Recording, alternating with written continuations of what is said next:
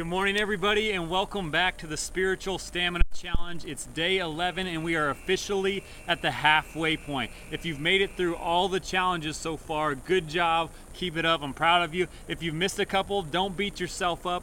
Just get back on track there and make it your goal to finish this challenge without missing any more days. Finish strong, all right? Remember, it's not about quantity of time spent, but it's about quality of time invested. So don't get overwhelmed thinking that this takes hours. It just takes 20 minutes or so to power through these challenges, and then you'll see just how easy it is to apply God's word to your life, and that you'll see that change there, and you'll start impacting the world around you and changing the culture. And again, that's what this is about there. Yesterday, your challenge was to go to church and take notes and try and apply what you learned to your life. Thank you to those of you who provided feedback. It really encourages me to see you guys sharing and just providing that feedback each day.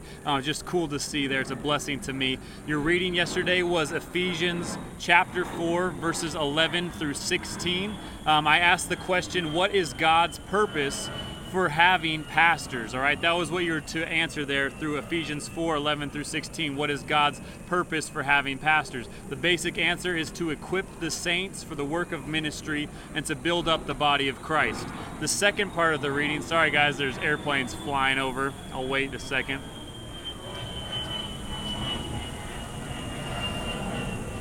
All right.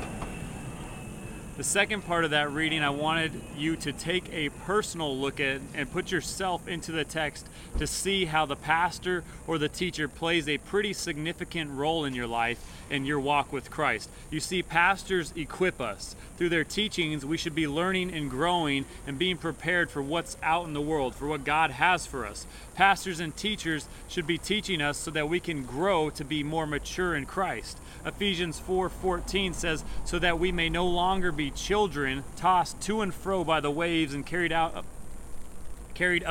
by every wind of doctrine, by human cunning, by craftiness and deceitful schemes. You see, God has placed pastors and teachers into our lives to help us stay on track. He's placed them into our lives to tell us the truth, to filter out the garbage that we're fed through the world. So again, I hope you went to church yesterday or at least watched a sermon online, and I hope you got the message they prepared for you and you took it for takeout there. In other words, you took it home and you digested it and applied it to your life. Try to get into the habit of that. Pastors are not out to get you, right? They're out there to help you, or at least they should be. So learn to appreciate them, listen to them, and if they aren't equipping you or teaching you, look to maybe find a new pastor to be under there, all right? But let's get into today's workout. Today is the first day of a 4-day cycle I'm calling the Simple Gospel. We'll look into a few key things when it comes to the good news of Jesus Christ. And this first one, the first workout, I'm calling Fill in the Blank.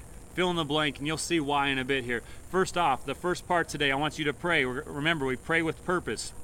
So pray for a clear, objective mindset. Pray for God to allow you to look at the text today and see the truth that is there, and not the truth that you've been taught growing up to believe, not the truth that you prefer, but what is actually there and in the text and what it means. All right, second off, I want you to read. All right, you're going to read John chapter 1, verses 1 through 14. I want you to read through it slowly and carefully 3 times there. Take in what is being said. Make connections between the verses there. Just figure out what's going on there. Then I want you to read Colossians chapter 1, verses 16 through 20 as a little added bonus there. While you're reading these scriptures, take note in your notebook of who Jesus is.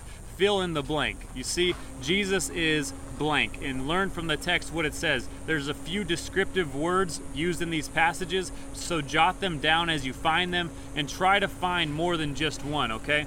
Thirdly, today, application. I want you to simply think about who Scripture says Jesus is. As you interact with other people throughout today, think about who Jesus is. As you drive to work, think about who Jesus is, and think specifically about the descriptive words that you found in the text. What do those words look like in real life? What do they mean? Who is Jesus? Many people say many different things nowadays about who Jesus is, but what is the truth? Right? Look at Scripture and understand that he isn't just some man. He is much more than that, all right? Try to look at the text as if you've never seen it before, as if you've never heard of Jesus, and just learn from an unbiased mindset.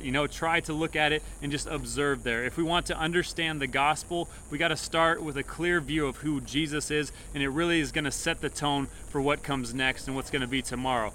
Each day here in this cycle, we're going to build upon the application. Today's real easy and simple. Just think about who Jesus is. Tomorrow will be a little bit harder.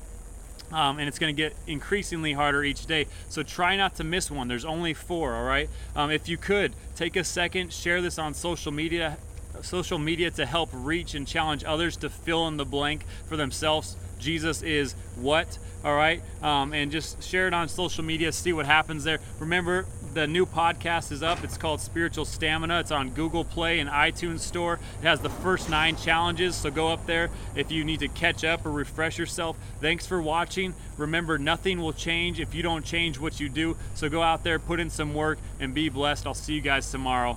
God bless.